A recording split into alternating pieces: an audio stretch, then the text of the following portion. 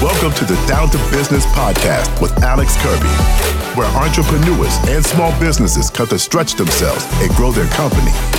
From interviews to in-depth discussions, you'll learn how to market effectively, increase profits, and become the leader your company needs you to be. Now, let's get down to business. Hey everybody, it's Alex Kirby, host of the Down to Business podcast, where your business is our business. We talk about, as you know, if you've been here before, things in the areas of business, finance, marketing, and everything in between. I hope you guys are doing great today. We are in the studio having a great interview today. I think it's going to be one of our best with my brother, Zach Kirby. Zach, how are we? I'm good. How are y'all? Do you like to go by Zachary more? No. Zach. I don't know a single person that calls me that. You know what's funny? I still don't know if I know you're an H at the end, but I always want to spell it with a K. Everybody does that. I don't know Here's why the that trick. Nobody spells Zachary with a K, so why would you spell Zach with it? I know one guy. Who spells Zachary with a K? Yeah. Shout out to Zachary Wallach, who went to high school with me. But no, thanks for being here today, Zach. And so a few of you guys have reached out and listened. Zach can talk about himself, but he just got through a crazy time with COVID. And that's an understatement, right, Zach? Yeah. But he's also one of the top realtors in our city. Top realtor is at least under 30. Let's say that. I can go with that. Yeah, you're killing it. He was a teacher, realtor, investor, done a ton of stuff. So today we're going to be talking, guys, about organic marketing, real estate realities and falsities, and then just how events can affect your business long term. So, Zach, thanks for being on the show today. And tell everyone a little bit about yourself, 30, 45 seconds. Yeah, so like you said, I started as a teacher, was teaching middle school history. Lucrative. Yeah, very lucrative, making $1,800 a month. People would never believe that. Never. And that was my take-home. That wasn't my salary, but that was my take-home. $1,800 a month. About, yeah. An apartment in San Francisco costs like $2,500 a month. Yeah. Well, and that's how I got into real estate. So I bought a house with the help of my parents in college because the USC rental market was just crazy. And it was literally cheaper for us to have a mortgage payment than to rent an apartment downtown. So that's where I got started. And then after teaching for a year, I didn't want to do student loans anymore. I was going to get my master's, so I got my real estate license to pay for that. And very quickly started making much more money than I did teaching on my side job. You were how old when you quit teaching? I did 3 years of that, so I was 25. It was 2019. And it's funny because there's a lot of people who've talked about this, like teacher evacuation. Yeah. And people are like, well, it doesn't make sense. You get summers off, you get the holidays, but they don't realize, like, can you just explain to people what a teacher's day looks like? Because when you explained it to me, I'm like, what? That's not what you're being sold on a teacher's day. But yeah, kind of go through that. We started our day at 7:45 was like the latest you could check in. Because the school I was at, we had homeroom in the morning. And so I had to be there to meet the kids when they came off the bus and make sure I was at a low income school. So the biggest concern was making sure they weren't fighting and doing inappropriate things before they reported to class. And then from 7:45 till 3:30, it was full on with kids the whole time. We had a planning period, which is what it's supposed to be, but at least 3, if not 4 days a week of that was full meetings to full planning. Yeah, so not real planning. Yeah, so I was lucky to get an hour a week of full planning.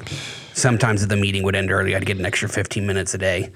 Okay, 3:30 ends and what? Yeah, and then the way I taught 8th grade, so the way we worked is we had our planning first, so that means I taught back-to-back 5 classes straight from 10 to 3:30. And overclass, like overstat, like oversaturated. I had like 134 students. Crazy. Yeah. And then you got, so 3:30, and then you're at school till what time, like doing XYZ after? I was different. I normally would leave quickly, but that's because I'd go home and work. I didn't like sitting in the classroom in an empty room and working.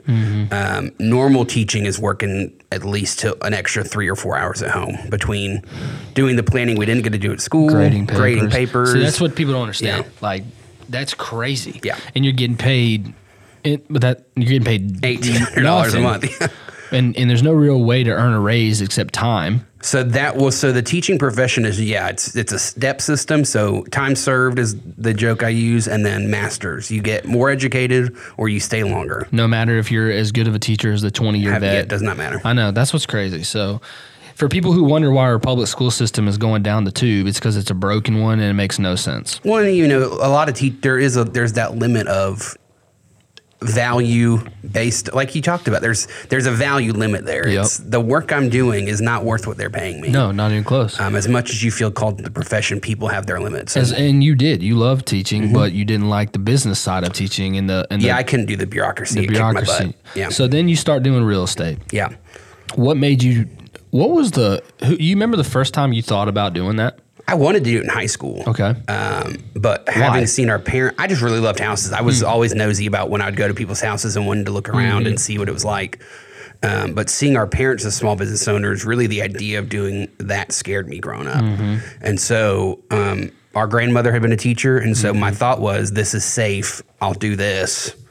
And very quickly couldn't do it. So then do you remember the conversation or person that convinced you to go take the test? Yeah. Am I allowed to use names? Oh, yeah. It was another local agent. Her name's Crystal Wallace. Have known her my whole life. She kills it on Lake Murray on the Lexington side. She does about 12 to 14 million a year in sales. She sold me my first 2 houses, and after that second one, the second house I bought, my first investment, the conversation basically, Zach, you're good enough for this to just do this on your own. You didn't need me for this. And she really encouraged me to get into it. That's pretty awesome. Yeah. So you did at 25, 24? No, I started after my first year of teaching. Okay. So I got my real estate license the summer of 17 and then still taught for 2 more years and did real estate part-time. 22 years old? Yeah. Okay.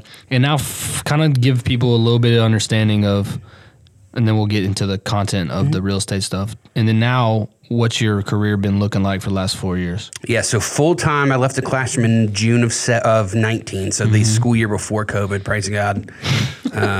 Literally, praise God for that. And so it really just ramped up insanely. So it's different because I was part-time for 2 years, but I've been lucky enough that I've doubled every year since I started. Crazy.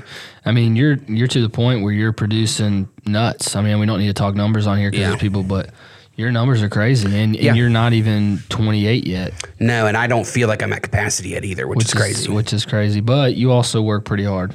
Yeah. So, okay. So let's talk about the real estate stuff. There is, if you've ever turned on Instagram or TikTok, if you logged in, Real Estate 101. I mean, every day there's this guy, I don't know his name. I love Ryan Pineda a lot. Yeah. I do like him. I don't necessarily love the debt stuff, but his mentality, his faith, his team focus, his marketing is incredible. Yeah, he does very well. His hustle too. I mean, he started at the bottom like most of us. Yeah, he played big professional baseball forever. Anyways, so I like Pineda. I see him everywhere. But I feel like every time I open an app, there's some other guy saying he's a guru on how to do house flipping, or how to wholesale, or whatever. Wholesale. What has it been? Yeah, wholesale. What has it been like in that space where? Because real estate's weird. So anyone who doesn't understand real estate, here's something I think. You've got your stay-at-home mom who has her license, who sells 2 houses a year to her friends who go to book club with her. No offense, book club members. And then you've got the dude who is selling a house left and right every day, maybe doing some type of weird deal every day. He's doing 100 transactions a year. Yeah.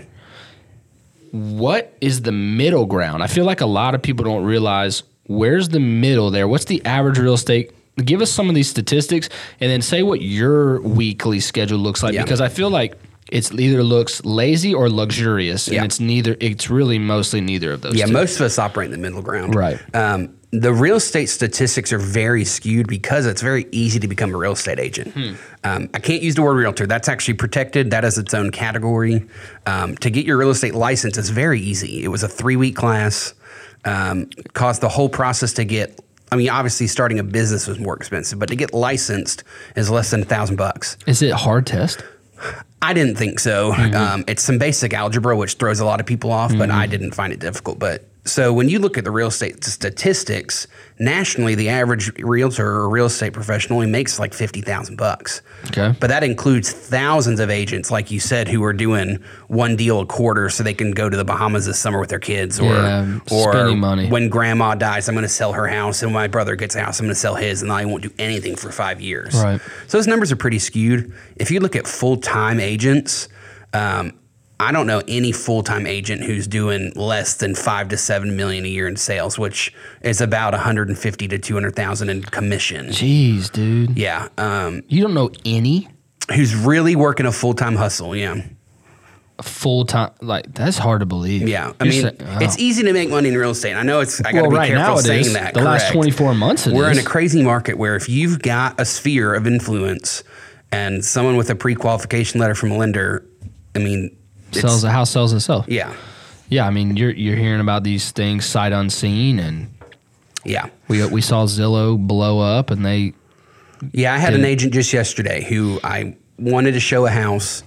I reached out to this agent about here's what my client's situation is, and their response was essentially, no offense, there's no point even showing up. We've already got it been listed for 4 hours, and her response was, no offense, you're not even something we'd consider. We've already got enough offers that we're going to go for one. That's crazy. Yeah, so it was a 4-hour window. I mean, there's no chance. None. So, anyways, let's not get into that. But so anyways, you're doing extremely well, and you've been working your butt off. What do you feel like? Because you did it pretty quickly. What do you feel like was your we call it the DF, your differentiating factor? Yeah. Okay. That's what we've been saying for like a month on the show, right, Chris? I love that because what's your success point there? Because you've done some interesting things that we'll get into on the marketing side, but what do you think is you like if someone were to say what's the Zach Kirby difference? What do you think your value is that maybe other realtors don't do as much? Not ever, but as much. Yeah, I would hope. It's ironic or it's coincidental, like I said. I would hope my clients would say my teaching background has come into play. Is I like to educate my buyers specifically on the home buying process. There's certainly a market for real estate professionals who say, I take everything on for you. You don't have to worry about a thing. I'll just handle it, which is great. But I found a lot of people want to know what's going on. That's their biggest purchase they'll ever make for the most part. That's what I tell people. No matter how expensive your house is, it's probably the most expensive thing you ever bought. Whether it's a $50,000 condo or a $500,000 house. You know what's interesting about this? I just clicked. It's also the thing you'll spend the most time in. So usually your most expensive purchase is a car. You actually don't spend almost any time in it. You drive to work. Especially now that people aren't commuting for work. Right, exactly. You spend very little time in a car or like a vacation home. Yep. But your home, you're spending, I don't know, what, 30, 40% of your day? Yeah, at least sleeping in it, that's a third of your week. Yeah, so that's crazy. I didn't think about it. I've never, until we're talking about it. So you're more on the educational side. But yeah, I'm on the educational side, and I'm on the... What benefit do you think that is? People like to not feel talked down to. People like to feel like they're in the know. I love that. Talked down to is huge. Yeah, my other thing is it's different because we're believers. I do a lot of community-based sales, so this home that you're buying is not for you selfishly. It's for the community that you've chosen to build your Christian walk with. I like that. And so that's been a huge part of my business is having clients that understand there's a difference between this house is for me to consume and enjoy by myself versus be a part of something. Being a part of a community that I'm investing in. I love that. Yeah. That's a great marketing tool. Yeah. A byproduct because you're not doing it for marketing, but that's a great because then they're gonna.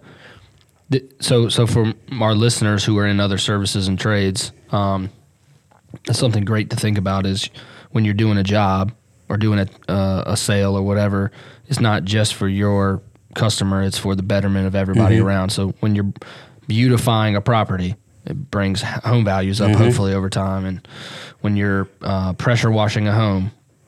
That guy, okay, I want to talk about that guy. I've gotten deals from him. Dude, I know. Paul, what's his name? Mr. Paul. Mr. Paul. All right, for our listeners across the country and the globe, we have listeners in Australia, Canada, Zach, everywhere. There is a guy who is, Paul Taylor. Yeah. He is killing it. He is on social media. He does pressure washing, guys. And shout out to David Moorman up there in Canada. Revive Washing, right? That's our boy up there, Chris. He is pressure washing all the time, and he also does lawn care, I think. Yeah. I think he does that too. He subs that out for the most part. Does he? Yeah. Well, but from what I've seen him on Facebook recently, I saw yesterday you comment. He'll post a picture he pressure washes. It's a mad frenzy to figure out where it is. It's a frenzy. I was going to say, so people, listeners, this guy will post a picture he just pressure washed online that's about to be sold by a real estate professional. And the agents swarm. It's not on the MLS yet or like whatever. and the agents will all blow his Instagram, his Facebook up and be like, "Where's this house? I want to see it right now." So this pressure washing guy is like the source of the next best house in your area. And he's so bizarre. He's accidentally found a loophole, and we've talked. He's a good friend of mine. I talk to him probably every other week. Yeah. He's accidentally found a loophole. Real estate agents cannot market a home before it's on the MLS. But he can. It says nothing about your pressure washer putting a house that he just cleaned online. So here's what's crazy. He doesn't get a kickback. But he makes these amazing relationships with realtors, correct. And they let him wash every house. Yeah, dude, it's so smart. So that's he's had to stop tagging people because it's been not harmful, but it's hey, why didn't you tag me? Agents getting blown up for listings that they have coming that aren't even close to being ready to market. You know, they got the house clean, but they weren't going to list for another 3 weeks. He posted that one yesterday. He posted like I'm showing it tomorrow, dude. It's nice. Yeah, like oh my gosh. Anyways. I say that to our listeners, that's organic marketing that he is doing. It's really smart. He's not paying for professional photos. It's on his. It's a crooked picture of a house on his iPhone. Crooked, yes. And he's getting realtor after realtor who says, "Paul, will you wash my house?" This Paul, and dude, he's washing a house for me next week. Is he? I mean, he does like 50 a week. It feels like. He'll cram out more than that. He's crazy. Is he by himself? His son's helping him now. Unbelievable, He's got a second dude. truck. I had to bring him up. Paul Taylor, shout out, dude. He is so cool, you know, and that's what we talk about on the show, Zach, is on the marketing side is it doesn't take a huge marketing budget, which I do have a really cool call today with a guy in Dallas for pure marketing. He is doing upwards of $3 to $5 million. He's never done marketing. That's how our parents' business was. $3 to $5 million. He's done very little marketing. Yeah. And I'm like, bro, I told him today, I was like, man, I can't wait to call you to put fuel on your fire. He's already got a great fire. So anyways, this Paul guy who spends no money on marketing is what I'm trying to get at. I think he does have a nice truck though, right? Very nice. Truck wrap? No, actually. Wow, that's crazy. Very nice truck. It's not wrapped. But what a great organic marketing. And so many people think Facebook is dead for marketing right now. Totally wrong. I just totally disagree. Is it the best source? Absolutely not. It's not the best source. It shouldn't be your only source, but it's still a source. Yeah, but if you're not posting on Facebook, which is free to do, you're absolutely crazy. Like, no offense to anyone, but you got to be posting on Facebook, Nextdoor, all the things that are pretty much free. Knock it out. We've been doing it. Logan has been posting for Trifecta, landscaping company. But anyways, so that's a really interesting. So talk about a few things you've done. So we talk about organic and guerrilla marketing on the show. A lot. We obviously have a marketing agency we run, staff of 5 people, but we're very open, honest, and transparent about you shouldn't spend money on marketing until you reach a certain threshold and you can do it organically. You have done some of the most creative, and I mean this not just because you're my brother, some of the most creative organic marketing. Talk about a few of those and why the thought process behind it, and did it work? Yeah, so I do a couple of things that a lot of agents do, but not consistently, and consistency is the game. So we do these things called pop buys. Wait, let's not move past that point. That Consistency is the game. Consistency is the game. Yeah, you cannot. A lot of agents love postcards. They'll send a postcard one time and then ask why no one called them. It's a consistent game. So I love that. That's the title there today. That's really good. That's so good. No, because it's easy to, before you get going in your thing, I can't move past that point. Well, just to elaborate, so I do postcards. I'm actually really big on mail. A lot of people aren't. I do a lot of direct mail. I handwrite my address cards, and I have 3 markets that I target. I hit them 6 times a year. 6 times. So it's not I sold this house last year. Here's my one postcard. It's 6 times a year I'm hitting that market. Tell a good story real quick before we get into it about someone that called you after they've gotten your 3rd one. Yeah, so it happened. I'm sure there's one. I'm assuming. My best one so far happened this summer. Because postcards aren't immediate either. No one's going to get your postcard in the mail and in their driveway call you. Playing the long game. A woman had gotten my postcard. This was in July. She'd gotten it the November before. So I guess that's about 8 months. 8 months. And she just slapped on the fridge and never thought twice about it. Never once thought about it. And she had a really phenomenal 3-bedroom, 1-bath close to downtown. And one day, her and her husband just got in a fight about the 1 bathroom. She goes, "We're done. I need a 2nd bathroom." She called me. I had a buyer for it. So without ever listing the property, I sold it to my buyer. So I got paid twice on that one. And then we sold her a new, bigger house in a different part of town. Off a postcard that cost me 37 cents plus a stamp. Yeah, that's crazy. Yeah. And that's again, it's not crazy though, because the more you're in front of people and you're in the community, they see you on Facebook, they get your... See, here's what people don't realize. It's called the subconscious, okay? They get a postcard. They're like, I think I've seen him post on Facebook. And they're going to be like, I'll slap it on the fridge. And you just keep being consistent. That's how billboards work. No one's ever seen a billboard and immediately called that number. No, you're right. It's you remember in the background, I've seen that person before.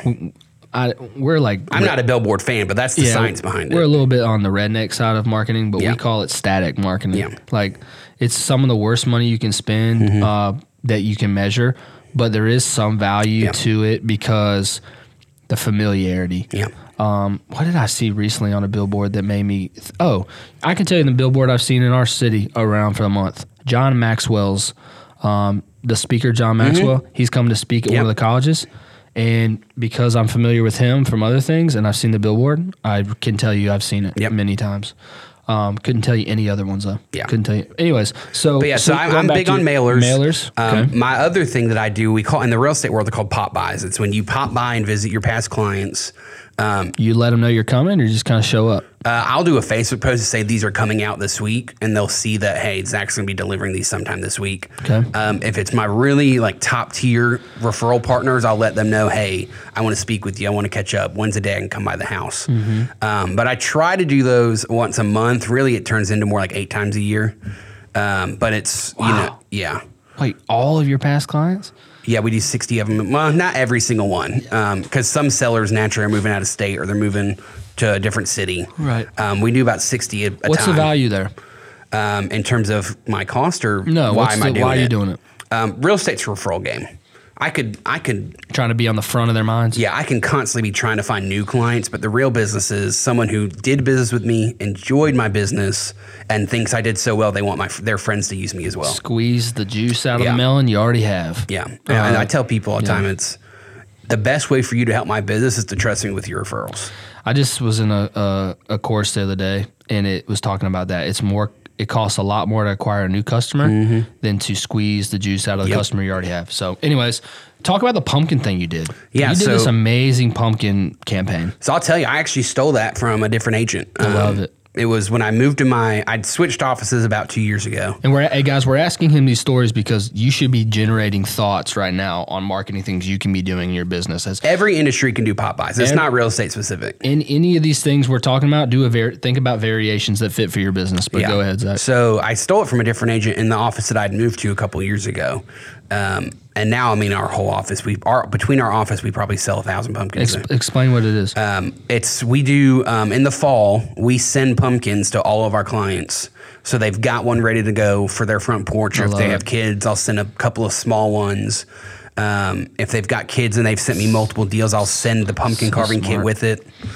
And it's just a way to be in the season that we're in and to give them something that can help them feel like they're prepared for that season. It's such a good marketing tool. It's so affordable. It's what they're going to already be buying, but then it puts your stamp on it. I think that's a great marketing piece. Marketing is not, a lot of people think when they think marketing that they're getting advertising. You don't listen to the show, we explain the difference. Marketing is strategy, process, and plan. Advertising is implementing. A lot of people think, I got to throw myself everywhere. No. And what you're talking about is something they already were going to buy, and now you're like, I'll just put my stamp on it. And if it makes them take think that pressure away from them. I love it, dude. You've also done another cool campaign. I'm trying to remember. If I remember correctly, tell me the other unique campaign you did last year. Yeah, so the pumpkin is the most visible because they're large. You see them. I send out about 150 to 180 of those in the fall. We just did this weekend. We did our Valentine's Day ones. That's what it was. Yeah. Talk about that. That was a great idea. So it's not complicated. We go to Walmart and you get for $1, you get the 10-pack heart-shaped box of candy, and my assistant, who's our mother. Crafts these really cheesy but cute little signs that say your referrals are the heart of our business. And we go and hand them to my clients. So that's what we did this weekend. This one was a little different. We picked our top 50 biggest referral partners, not just past sales. And for that whole thing cost me $62 in a tank of gas. Yeah, and a couple hours of time. Yeah, and since I've I've probably had 12 or 13 text messages since then. Thank you so much. I ate the whole thing at once. I've got you if someone ever needs anything. Someone had a broken heart. Yeah. That's Something so like funny. that. All right, let's transition out of this marketing stuff. Killer. You're doing such a good job. So hopefully our listeners... But it's consistency. If I just did Valentine's and pumpkins, I wouldn't do it. But I do 8 of those a year. So we're getting ready for a spring one. It's challenging me. I'm thinking about like stuff for my companies already that challenging me. Because it, again, our main point of this show is to talk about marketing in a tangible and authentic way. It doesn't have to cost that much money. No. It doesn't. It costs time, effort, and focus. Correct. All right, let's kind of talk about your last 8 weeks. Yeah. Have been... really normal. Just yeah. So a reason why I want to bring it up is I didn't know a single person for 2 years that had a bad case with COVID. Yeah. I didn't know anyone. I had one guy that I bought my wife's wedding ring from, a great dude, Mr. Blackman, rest in peace to you. I'll see you in heaven one day, bud. He's the only guy. He's a booster at my college, loved the baseball team, had me over for dinner many times. He actually, Zach, you don't know this story probably. When I started Trifecta Landscaping, he posted January. In February, he called me to come up to Newberry and do all his stuff in his property. That's awesome. And I had that was $500-600, and at the time that paid for my bills for 3 weeks. Yeah. And he didn't have to do that. He passed away from the same thing as he had worse medical complications than you had. He had some medical diseases. He was 50, I think. But it's kind of the 7 degrees of separation. I know people who know people, but I had not been personally affected. No. Yeah. And a lot of people on the show, I think, sorry, Chris. I think a lot of people that listen have the same thing. Yours came out of nowhere, and kind of talk about what the heck happened, and tell your story a little bit. The real estate profession took COVID really seriously in the beginning, like everybody did. We were in people's homes, in their children's bedrooms if we were showing a house, and so we were really cautious about it in the beginning. Towards the latter end, as things kind of laxed up. I mean, I'm in at least 500 or 600 houses a year, and so kind of the thought was, not that I'm invincible, but if I hadn't gotten it yet, I was probably fine. I'd been in hundreds and hundreds of homes. Right. But it hit me out of nowhere. I'd had dinner with some friends from church the Wednesday before Christmas. Then Christmas night, I started running a fever. Tuesday after Christmas, I tested positive for COVID.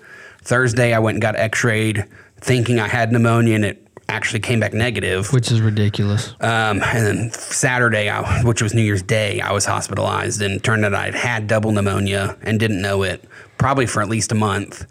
It's funny because you made a comment. Yeah. You had made a comment 2 weeks before, that said, maybe I haven't had this cough for a month. Maybe I have pneumonia. Yeah, jokingly, and I had scheduled a doctor's appointment for after the New Year. Right. Went to the hospital that Saturday of the New Year.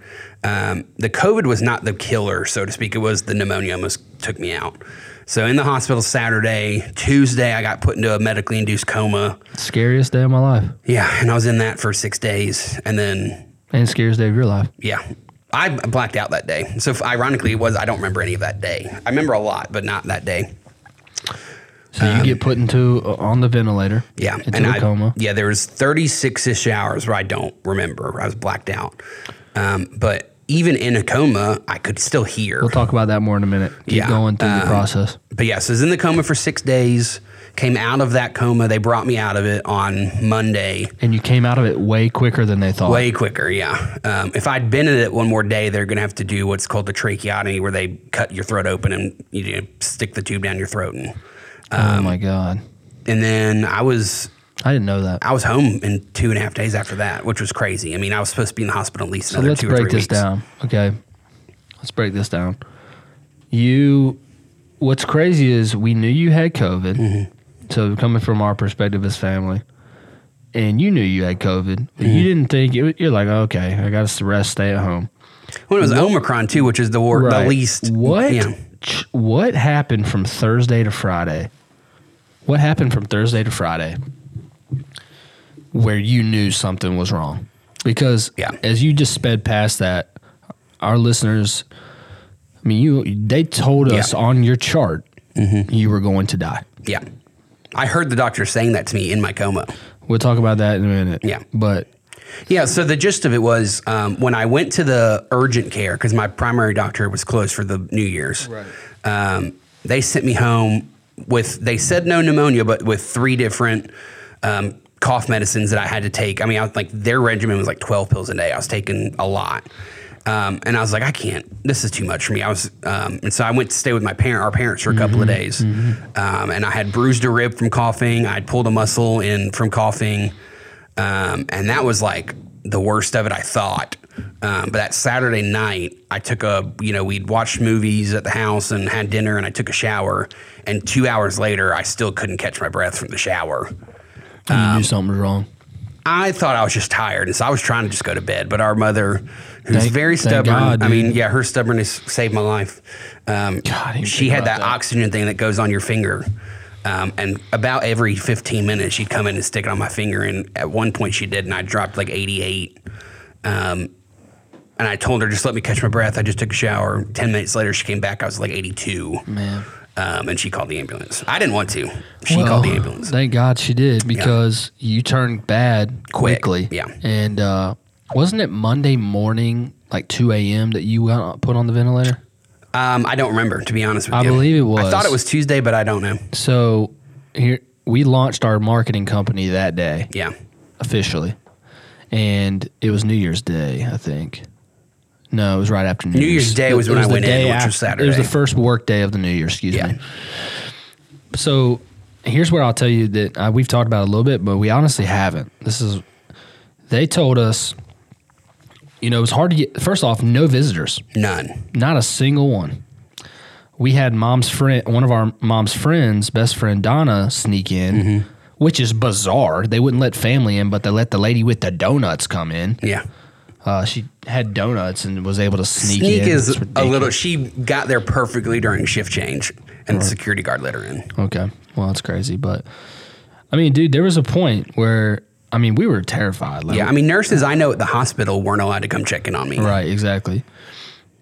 Just talk about like what let's recap the process thing. Move on to like what it's done.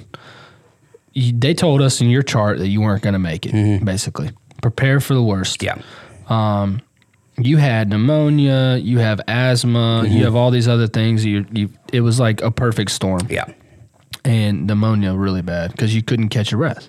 Yeah, it was in both lungs, and basically with the COVID, I was like 80% full lungs of pneumonia. Yeah. Crazy.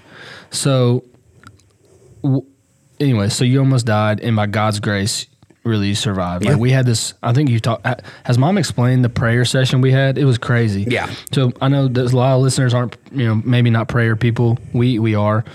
We had this group of people come and pray. It was a ragtag, miscellaneous group. And like, that's when you started turning. It was like 6 hours after that. Yeah. That you started getting better. But anyways, you're out of the hospital. Let's fast forward. What you have said to me that you literally were physically in a coma, but spiritually and mentally awake. Yeah. Explain what that's like, because every time I tell people, they get chills. Yeah. It was slow. So it took my brain along about 2 days to kind of figure out what was going on. I could see color. So if you walked in front of my field of vision, I could see a shadow, but I couldn't see anything. Crazy. I could see like the colors orange, and it honestly looked like a kaleidoscope with just orange and yellow. And then I could see shadows in front of my vision. But your eyes were closed, were they not? I don't know, to be honest with you. Okay. I don't think so, but I don't think I couldn't see anything clearly. Okay. And then I could hear everything. When I was cognizant. There are times I was asleep, but yeah, I could hear everything. And what was that like? Like you expressed to me it was one of the most agonizing pains you've ever felt. It was the first 2 days when my brain was trying to make a decision, because your brain is fighting to figure out what's going on.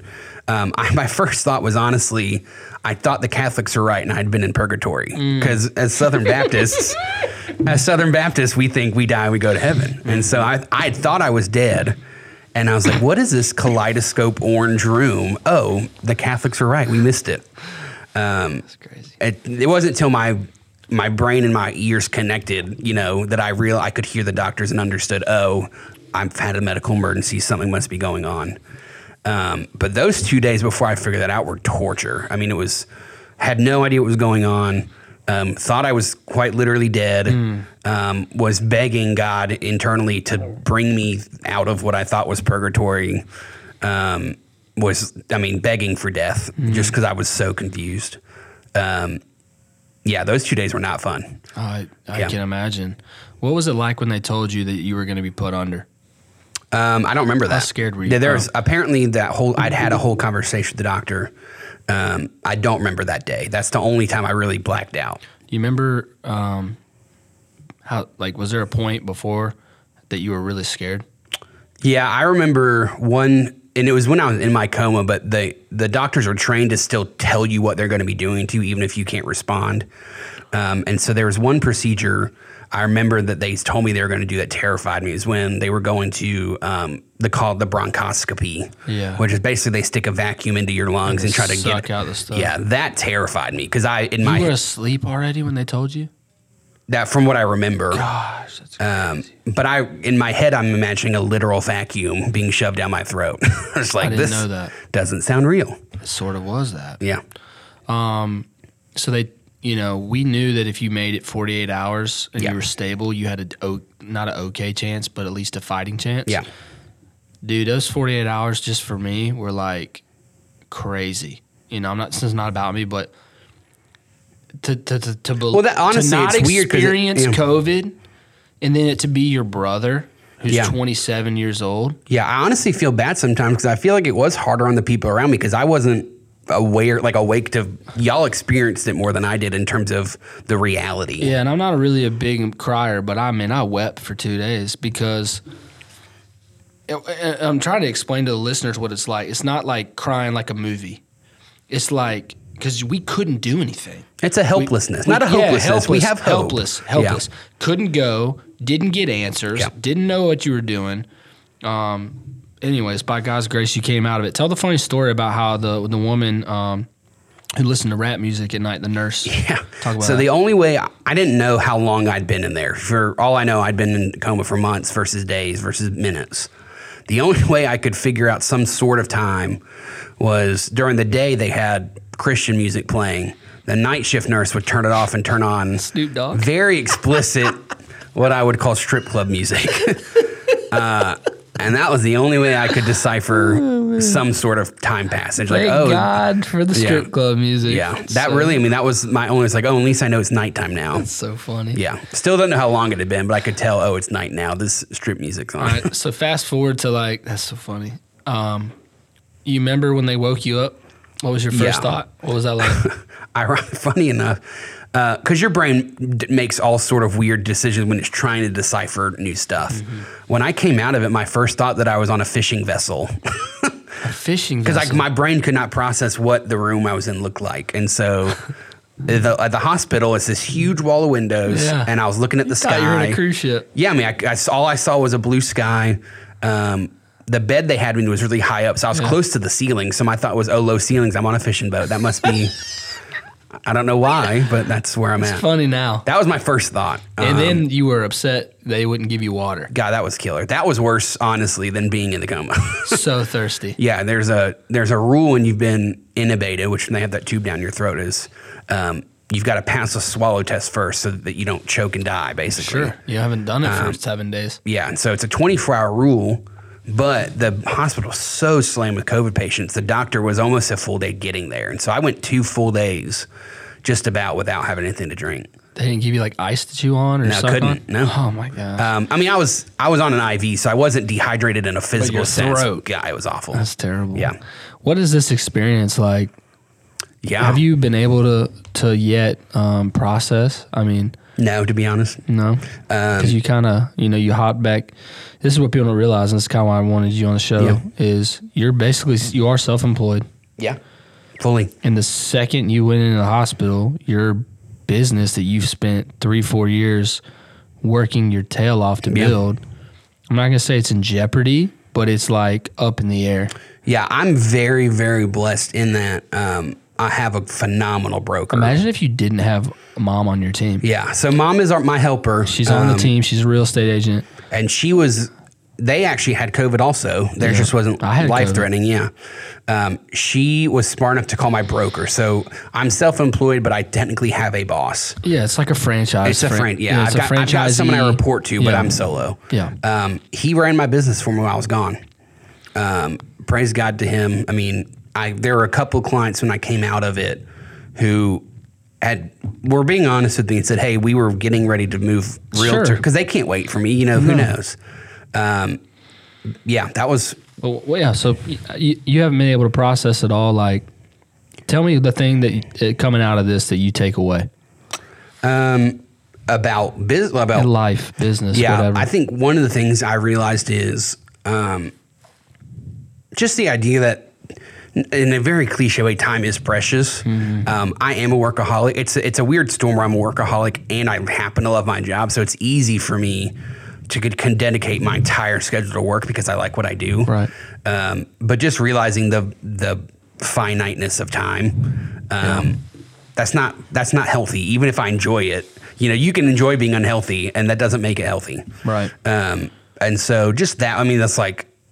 There were 2 weeks, really about a month, where I wasn't working, and the world still turned, and people still, I still existed and survived, and that's a great point, because I've been saying recently about some business that if it were to close or burn down, it would have been worth it type thing. If you have a good one, and for America specifically, for our people from other countries, we have this weird thing with work that we feel like the world can't operate without us, or our world can't operate without us working, but absolutely it can. And at the end of the day, it really doesn't matter. Yeah, the Gen Z's coined that as the main character problem, as we all think we're the main character of everyone else's reality. Okay. And so I am the main character. Without me, this ship doesn't run. Without me, this business falls to pieces. Without me, the world's going to collapse. It's an unhealthy ideal. That makes sense, though. Yeah. So, and then like kind of internally, like what changes do you feel like, not that you needed to make, but that you are going to make because of the result of this experience? Yeah. What's something you're like taking away from it as a changing thing? From a business perspective, I've got to get some systems in place. Yeah. Because the reality is my business does only run because of my high capacity, which is awesome. I mean, I'm a high capacity individual. Maybe like a virtual assistant or something like that. Virtual assistant, setting up some automatic email systems, setting up some automatic communications with my clients. The idea that... Not being on call 24/7. Yeah, well, the idea, like sarcastic but not, is if I'm in a coma, my business doesn't exist. Should not be, you hope as a business owner. Too soon, man. Too soon. But jokes aside, if you went into a coma tomorrow, Trifecta would still show up to work tomorrow. It would. I don't have that. But just being transparent, we've only really gotten here in the last like 6 months. Yeah. And, like it could have run, but it would have like slowly burned. Yeah. Now it wouldn't. It would be able to run okay. That's where I'm not yet. Yeah, but yeah.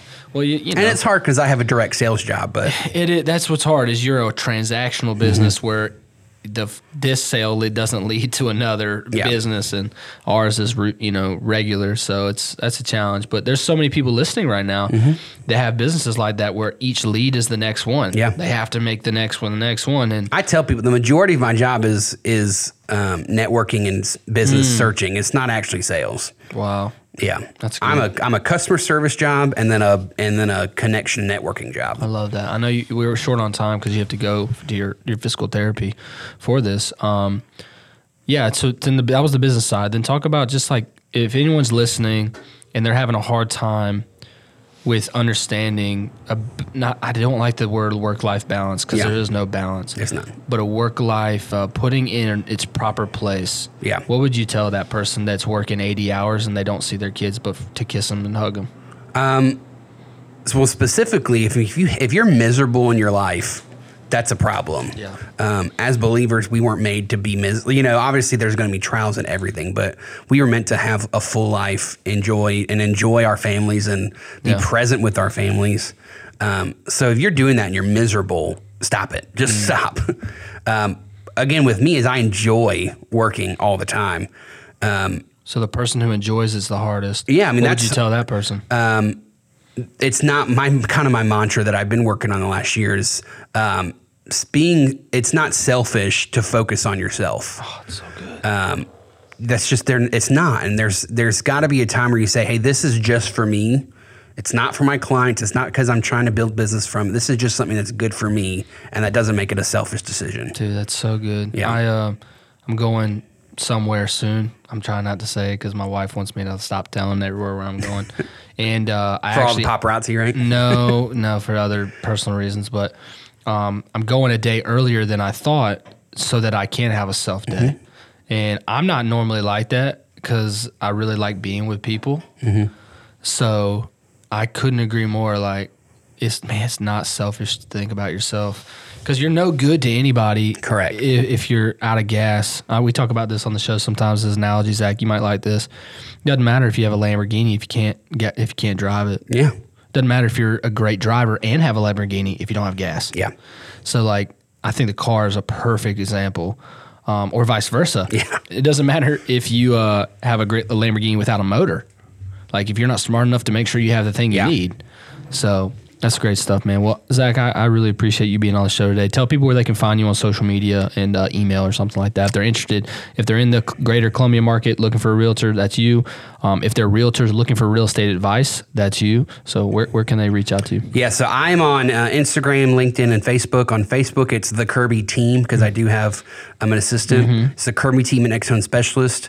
On Instagram, you can just find me at Zach Kirby at NextHome specialists. We'll tag you and everything. Yeah. And then my website, ZachKirby.com. Zach with an H. Zach not with a K.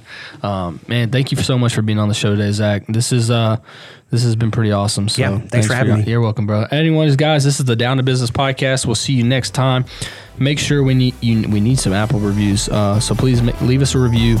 Make sure you hit us up. Anything you're thinking about talking through when it comes to business, finance, and marketing. Go check us out at puremarketingteam.com for any marketing needs you have, and have a great rest of your day.